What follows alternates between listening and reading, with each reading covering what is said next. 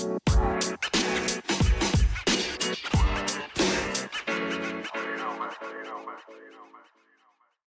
hello. Welcome back to Between the Lines, the podcast. I'm Jay Lind, and I'll be your host. This is episode 3 of the podcast, and I have to say, I've been overwhelmed and flattered by all the positive response and feedback I've been receiving.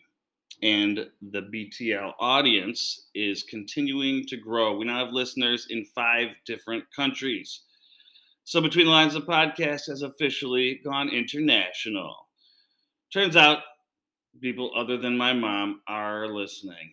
A special shout out to Tiffany, Craig, and Leah, 3 old friends of mine who all reached out this week to let me know they've been listening, enjoying, and now following the podcast. If anyone else out there has learned something or at least been mildly entertained by what they have heard in the podcast, please remember to rate, review, and follow Between the Lines on Spotify or Apple Podcasts. And if you'd like to help support my mission to spread kindness and encourage empathy in this particular way, please click on the Support the Podcast link at the end of the episode notes. But more importantly, thank all of you for listening. Today, I will be interviewing Henry, someone else whose story I featured in a chapter of my book, Between the Lines, a memoir about addiction, empathy, and evolution. But before I get to that, this is the good news. So I have 2 good news stories for you today. The first one comes from our kind and gentle neighbors to the north. The Canadian government announced a $3.5 million project to help improve access to abortion services in Canada. And this came maybe a week or 2 after the Minister of Families, Children, and Social Development, Karina Gould, said that Americans will be able to come to Canada to obtain abortions if the Supreme Court does indeed overturn Roe v. Wade. So I guess that's kind of a textbook good news, bad news situation. The other good news item I have for you comes from Texas, which makes 2 weeks in a row where good news is coming from Texas. Who knew? Well, the people of Austin, Texas, who like to keep it weird, they voted to approve Prop A, which will ban no-knock warrants in Austin. And the police will now have to announce their presence, then wait at least 15 seconds before entering a building to execute a warrant. 85% of voters voted to approve Prop A in Austin. I'd say that's good news for the people of Austin, Texas. So that wraps up our good news for today. Time to get to the big interview that you've all been waiting for.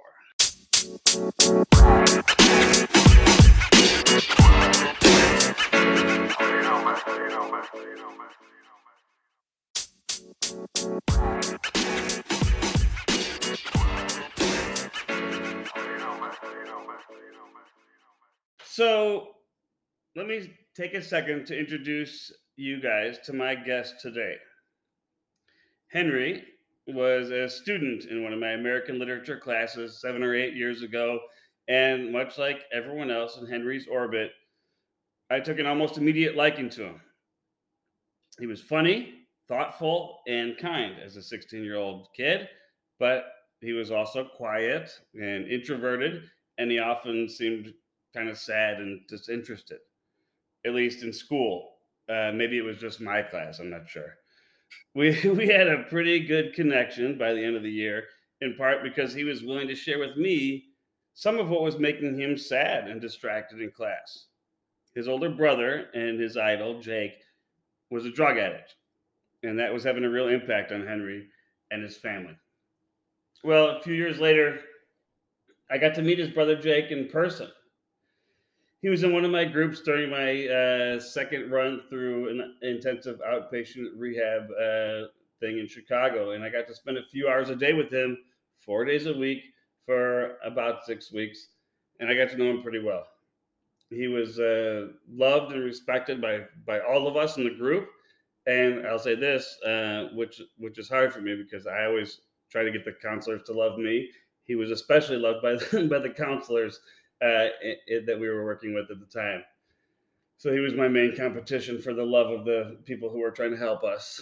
And by the time that the two of us had successfully completed our treatment, and walked out of rehab. Then I was like really, really hopeful for Jake, and he seemed healthy and definitely serious about his recovery. But it's not that easy. It's not that simple, and sadly, that didn't last. And so I think it was about a year later that right before he turned 20, Jake OD'd and died in his house. I was devastated, sad when I heard about his death. In part because Jake deserved to live a long and happy and healthy life, um, and he had so much potential. But also because I knew how hard it would be for my old student Henry to deal with the loss of his big brother. And although there's no doubt it's been difficult for Henry, he hasn't let the weight of his grief get him too far off the track. And it seems to me he's living his best life. So, before we get started, one little tidbit about Henry that you might want to know is that he was once one of the top young scooter riders in the country. Tricksters, riders, I don't know. In fact, don't laugh, buddy. In fact, he was once a sponsored professional scooterist. I'm not sure. Sadly, an injury put an end to that career, but he took it in stride and is still doing great things. So, without further ado, I introduce you to Henry. Welcome to the podcast, buddy. Welcome to the podcast, buddy. How you feeling today? I'm good. Thank you so much for having me in. I appreciate you. Thanks, man. I'm doing pretty good. Good. It sounds like you're doing good. You look good. Unfortunately, the audience can't see either of us, but if they could see you, they would see an enormous amount of hair. Yeah, it's really growing out. Nice. So we met for coffee back in Oak Park a few years ago, so I could tell you about what I was doing with the book and talk to you about writing a chapter about you and your brother. And then I talked to your mom about it too, and I want to make sure everyone was on board, and I wanted to talk to you more about your relationship with your brother. And both of you guys were really great and supportive about it. But now it's a book you can hold in your hands and read the chapter. And once you have it there, now that you've read it and seen it and held it in your hands, what do you think? How did it feel when you read it? I was grateful to be included in it. Honestly, I don't know. I think in many ways, all the stories are super helpful for anyone. Like, you can take it with a grain of salt for your own situations, and it's pretty amazing, honestly. Good. Did you feel like it was I remember thinking, after talking to you, I knew your brother for a really short time, in the grand scheme of things, and I remember thinking, God, this is I want to get it right. I don't want to misrepresent this or anything, and especially because I know you, and talking to your mom and everything, that I want to make sure I got it right. Did it feel like I got it right, like that, that I represented you guys in the right way? It did, absolutely. It felt right. Like, I have my own like views of like my brother because he's my hero. I looked up to him, thought he was the coolest. And honestly, there's nothing that I would have really changed. There's like details here and there, but like that's just the crappy stuff that I remember. You know what I mean? Right. Like, but I think you did an amazing job representing like us as a whole. That's great, and it meant a lot. It really meant a lot to me when I first talked to you about it, or when I remember when I sent you an early draft, and you're like, oh, I can't stop reading it. You made my day. And I'm like, this is a sad story, and and you're like, you made my day, and you're like, put our real names, and I'm like, I'll keep your names out of it. But the fact that you were like, this is a story that you felt like you wanted people to hear and understand. That meant a lot to me because that's what my goal was from the beginning. So it's been a while, since you were in in my class back then. But this is your chance, real quick, for you to tell everybody, prove me wrong from the introduction there. Like, do you remember anything that I taught you? I do, and honestly, I can honestly say, and I'm not just lying, but you made the biggest impacts throughout my whole high school. I mean, I really couldn't care. I couldn't care less about all of high school. I mean, I was pretty checked out. You were like the only teacher who actually connected with me and kind of, gave me the time of day. Like, I don't know. I felt really welcome. I felt like I actually wanted to get into what we were learning. I wanted to actually, I don't know. Hey, I'm going to stop you because it's making me uncomfortable because you're being so nice. Because I was just trying to make a joke, but on the other hand, I really appreciate that. It's all honest, I swear. I mean, you'll get the Venmo. You got Venmo, right? You get the payment. Oh yeah. Later for that. But now I think you understand, and especially once I got to meet your brother, that part of that connection was because I was struggling with addiction when I was talking to you. You know, and your brother was, and some of what we were talking to was that, and I knew that you were like, on the fence. You're like you were borderline having a rough time in life, and that's kind of like the kind of student that I often reached out to is like someone I can relate to in that way. And part of me always wanted to like grab a kid like you or like some other students I had and be like, hey, I get it. I can't really tell you the whole story, but I get it. And the great thing, when I met your brother, I was like, oh, now I can tell him. Now I can tell him how I get it. And anyway, that makes me feel great, Henry. It's hard for me not to say your real name. I'm going to keep saying Henry. I'm doing a good job so far. So thank you for saying that. Of course. So I want to get into before we talk a little bit more about your brother and what that was like. I want to talk about because I don't know. I haven't talked to you in a few years. An occasional text here and there, but what have you been up to since you graduated from high school? What have you been doing? Since graduating from high school, the last 3 years I've been living out in around Aspen Snowmass in Colorado in the mountains. I've been working like the ski companies. I've been doing the trail crews, like park crew, all that stuff. Just maintaining the ski mountain and stuff. It's been a good job. I recently moved on from that, and I'm working at a Chevy dealership right now as the lot manager. So that's a big upgrade. Nice, it's a pay upgrade, I'm guessing. Exactly, yeah. And I'm not walking up double black diamond mountains every day to start my day with a saw. So that is nice. But I've been loving it out here. Does it give you you don't get a lift pass with that working at the dealership though? I do not, unfortunately. Yes. That was the big plus working over there. Right? And out there that costs a fortune. Oh yeah. I'm guessing you know somebody who's gonna help you get out there though. Yeah, hopefully. I made some good contacts with the ski patrollers, everyone who works there and everything. Nice. I had some friends right after college who went out to Breckenridge and lived in a house, like all these guys together working in the mountains. Some guys doing what you're doing, like, taking care of the mountains. Some guys teaching ski school to little kids and, some guy working in the restaurant. Anyway, I went to visit him once and it was a total mess in there. So are you living with 40 guys eating cereal and ramen? Is that what it's like? So, I've upgraded recently. So the last year I've been living with my good buddies who I make music with and stuff, and we do a bunch of DJing stuff. But it's just been me and the 3 people living in this 3-bedroom apartment. It's definitely a step up from the dorm style living I started here. Nice. So that sounds like you're moving up in the world out there. There's a lot of people out there who just come, for a year or two, right? So now you're in the 3-year mark. Exactly. You're like an old timer now, right? Exactly. Yeah. And it's kind of a weird turnover. People will either come here for a season or a half and be gone forever, or they're kind of stuck here. Nice. So I know this, and this is in the book too, that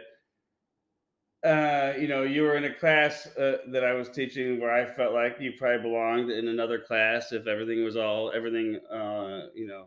the up and up, everything was working great in your life. You probably should have been in a different level of my American Lit classes.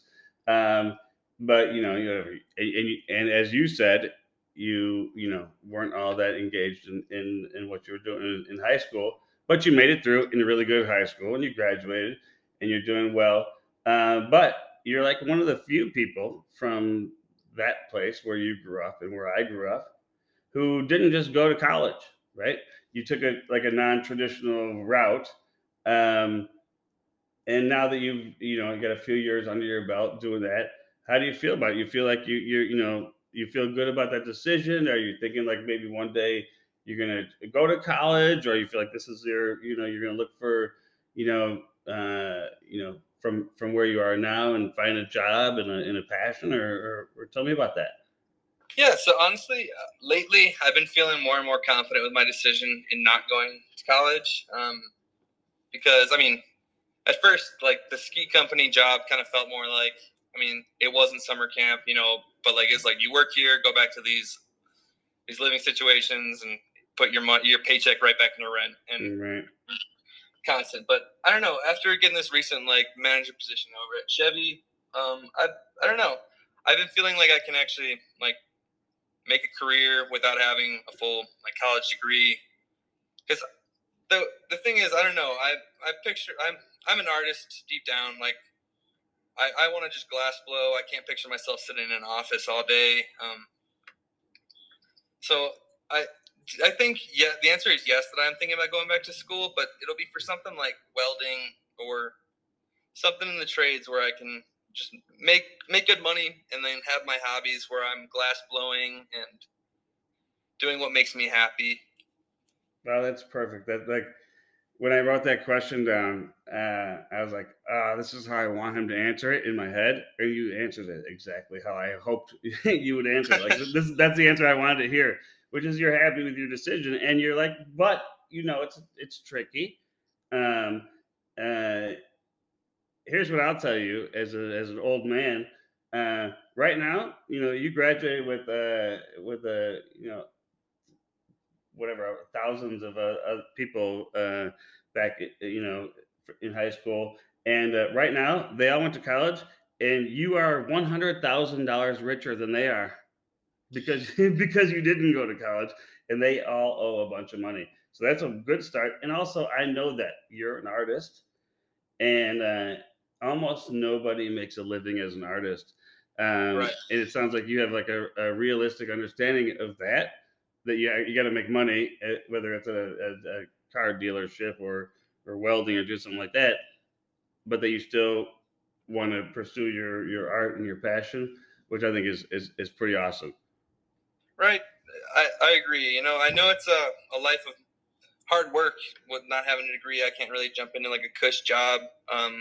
But I know it's hard with people who are going to college now. Also, jobs aren't guaranteed. But I know, like, I need my hobbies, and my hobbies are expensive as hell. So yeah, I know they make me happy. So I'm happy to grind and work hard so I can have my free time to do my art. that's go awesome. To music festivals, all that good stuff. That's great. So I also have a cousin who was glass blowing for a while, and so that's my only experience knowing about that. But I'll tell you this: he was just making a lot of bongs. Is that what's going on with you? Yeah, I've a lot of bongs. I'm kind of moving, like, also a ton of like pendants and necklaces. Nice. To keep the ladies happy. That's stuff. Right. Good, like, but I'm moving on to like more cups, and I recently got studio space here nearby, and this guy's got an amazing glass blowing studio in his garage. And I just started doing this stuff called faceting. So it's pretty much all the angles and edges that you see on like a fully worked diamond, or right. Like I've been doing a lot of that like cold working stuff and giving it to him for like his cups and stuff. And we've been collaborating and making like $300 cups, which make it feels good. That's awesome. That's awesome. And I'm joking about the bongs, but part of what my cousin taught me was that that's a huge money part of it. It's like I was gonna say that's the money maker out of all of it. Right? Not everyone's gonna drop $300 on a super pretty cup, but there's all the stoners out there. Snoop Dogg will buy a bong for $1,000, no problem. Exactly. All right, man. Oh, God, this makes me so happy to hear you talk about that. So after all that happy stuff. Let's bring it down to that. So I'm going to talk about your brother a little bit. So before like we talk about, I guess, what it was like, just tell my listeners and anyone who's listening a little bit about Jake. Let me remind you, his name is Jake. Tell us about him. Like, what was he like? To me, like, Jake was the coolest dude. He just seemed so, like, I don't know. It seemed like he wasn't trying at all, but at the same time, he was the coolest guy I've ever met in my life. He always had my back. He never, like, gave me a problem when I was hanging around him and his friends growing up. Like, him and I were essentially best friends, like, kind of inseparable, always hanging out, and even until late life. But yeah, he was a super kind, feeling person. So yeah, I don't know. That's. I mean, I appreciate what you're saying. That's. I love what you said that he was like the coolest guy without trying. Because that's. I wish I thought of that when I was introducing you to talk about him. That's exactly what it was. Like the rest of us were always trying to be cool. He was just like the nicest, coolest guy, and you could tell he was just being himself. I appreciate that, for real. Yeah. So now the harder part, growing up, I know that the last few years, especially, were hard for you. And when I was teaching you, it was a little bit earlier on in his addiction. But what was it like watching him? Your best friend, your idol, your buddy, your brother, struggling with addiction like that. It was pretty horrible, honestly. I mean, him and I shared a room for a long time, so I don't know. I was always checking on him, making sure he was, like, as horrible as it is, just seeing if he's breathing. I don't know. Like, I saw a lot of horrible stuff sharing a room with him. And, I mean, I always just wanted to have his back. I was kind of finding the happy medium between, like, do I, like, rat him out and make sure he's okay with my mom? I don't want to get him in trouble. I don't want him to leave to go to rehab for another 2 years because I barely see him. It was a lot of, like, mental juggling for me. I was like, it was hard to find my place, like, with him as my best friend. Like how much do I, like, join in and do what he's doing, and how much do I, like, push him away from doing? I don't know. It was all really confusing because I don't know. Yeah, and you're young too. Right? You're looking back now, thinking about it as an older guy, but back then you're 15, 16, 17 years old, and this is your idol and your best friend. And like you said, the first thing you said was, I was struggling with, like, do I need to, like, rat him out? And if you do, there's some consequences. One, he could, he's not happy. Your best friend thinks you're a dick. Two, he might go away again. Exactly. Right, and you don't want that either. And the truth is about dealing with addicts and alcoholics that neither of those decisions are better or worse, and what you did or how you did it isn't better or worse. I think you probably know some of that now, but right. It's terrible. It's especially hard when I think about it. A young person, having to deal with that. Like, I made my mom and my wife and my brother and sister and my friends deal with it. They were adults. You were young, and your brother was young, and that's really hard. But it sounds like you got a really great perspective on it now. Absolutely. It's taken a lot of time. Yeah. Still a lot of stuff that I'm like, was that decision the wrong decision? Blah, blah, blah. But over time, I've come to terms, and I know I did the best I could, and I'm doing the best I can currently. So, that's all that matters. But yeah, I don't know. I don't really know how to put that into good words. No, you did. You just did put it in good words, man. You did the best you could at the time, and you do the best you can now. And it doesn't mean that it's all easy and everything's cake now, but that's like it takes some people years to get to that point where you are. So I really appreciate hearing that from you. So part of that is like, and some of this is another issue that's I try to talk about in my book is dealing with grief. So a lot of my issues and problems like spiraled out of control when my dad died. uh, and my dad was my hero in a lot of ways that your brother was yours. So when he died and things were, I know that hasn't, you haven't always had the same perspective that you have now. When it was hard between then and now, how have you dealt with that grief? What's worked, what's been helpful for you, and what's been not so helpful, or what didn't work. I mean, for the longest time, I was kind of just doing it on my own, figuring it out myself. And I ended up just beating the crap out of myself over a lot of stuff. And until I went to a rehab, well, not a rehab, like an outpatient for grief. And honestly, that was the biggest kicker. Talking to it out loud with somebody else makes all the difference in the world. You can hear how diluted your idea of what happened is once you have someone else listening. You hear it out loud and you say, you're like, oh, that's stupid, that's not true. I'm just making myself feel that way. And also, I guess another reason why that is as a teenager, nothing against my friends, they all tried their best, but teenagers suck at consoling you at talking about something horrible. Yes, I bring up the fact that my brother had died, and everyone's eyes would go to the floor, or they would look the other way and be uncomfortable as hell. And I'm like, well, this makes me feel worse.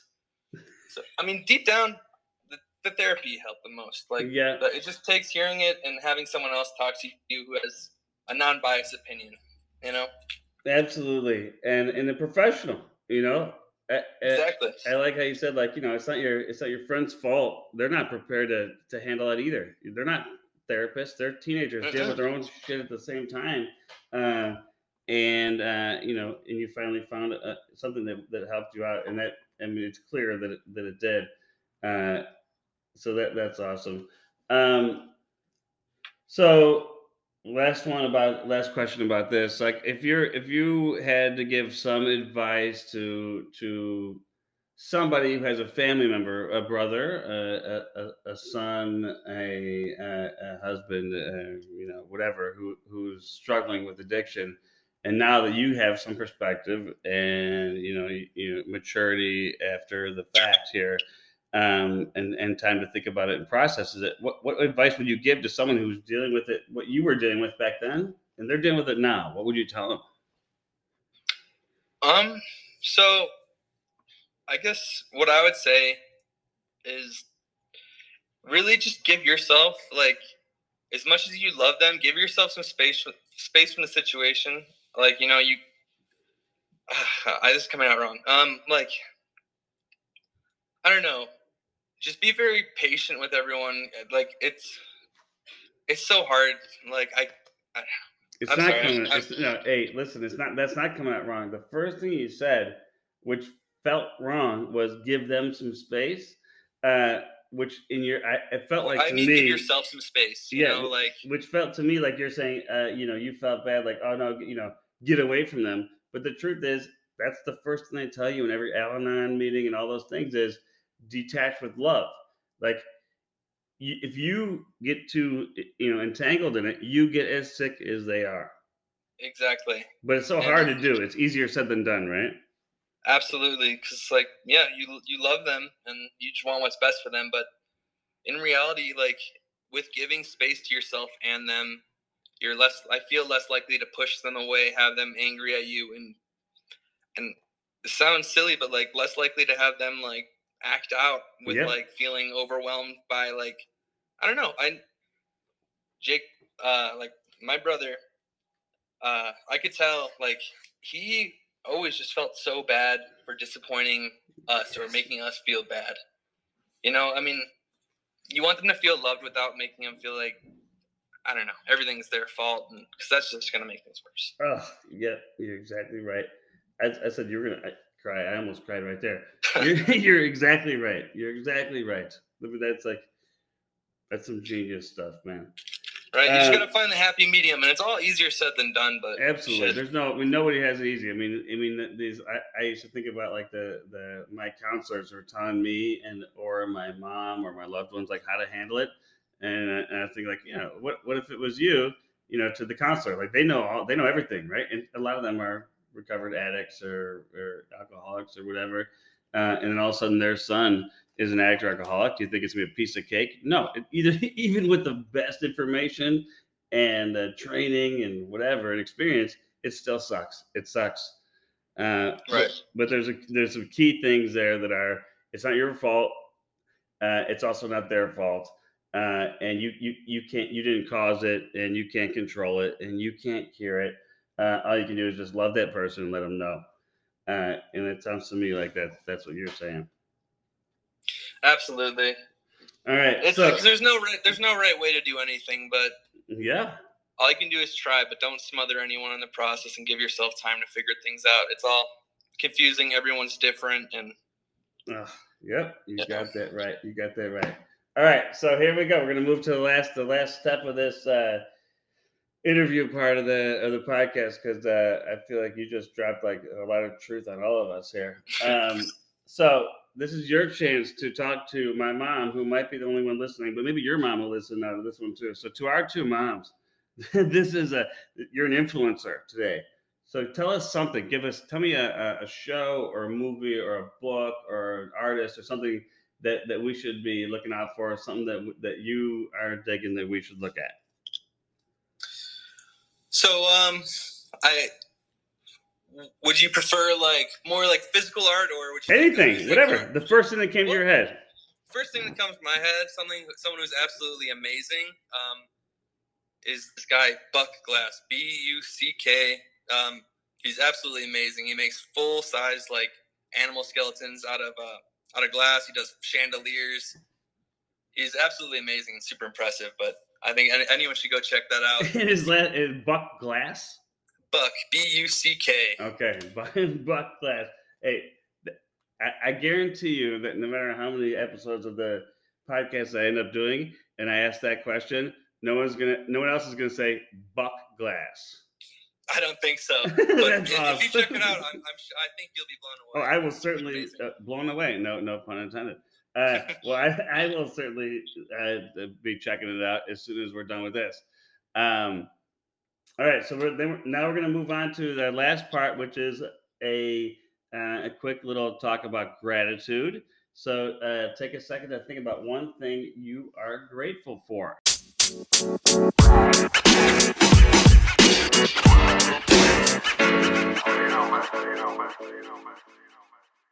All right, so now I give you a little second to think about it.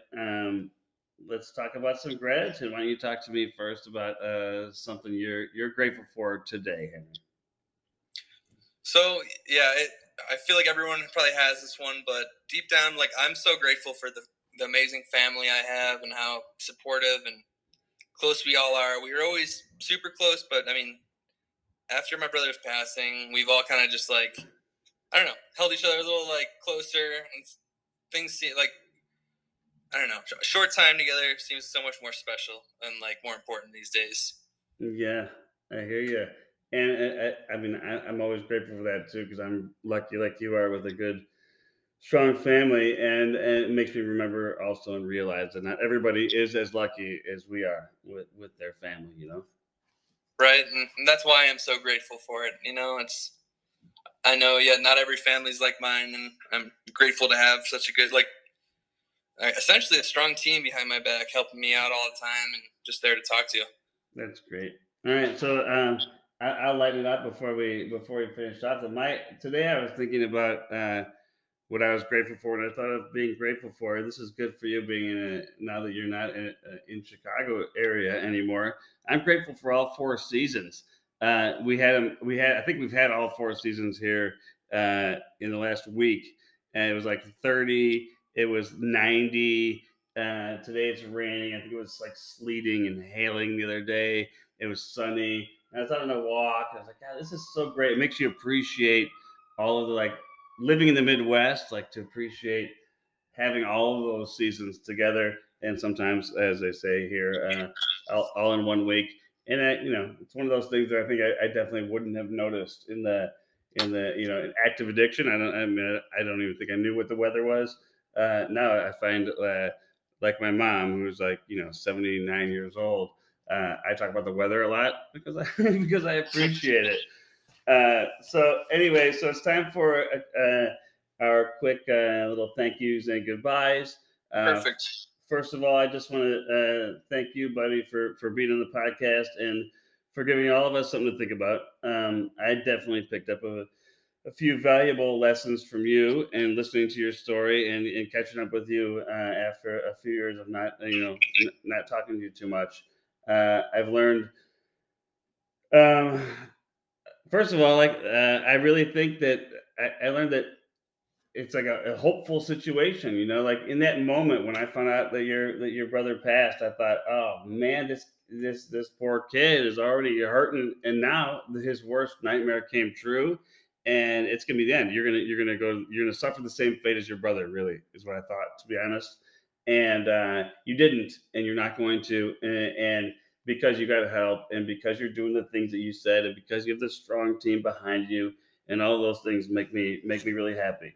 So if you too, anyone out there listening, besides my mom and Henry's mom, learned something or enjoyed what you heard, be sure to rate and review the podcast on Spotify or Apple Podcasts.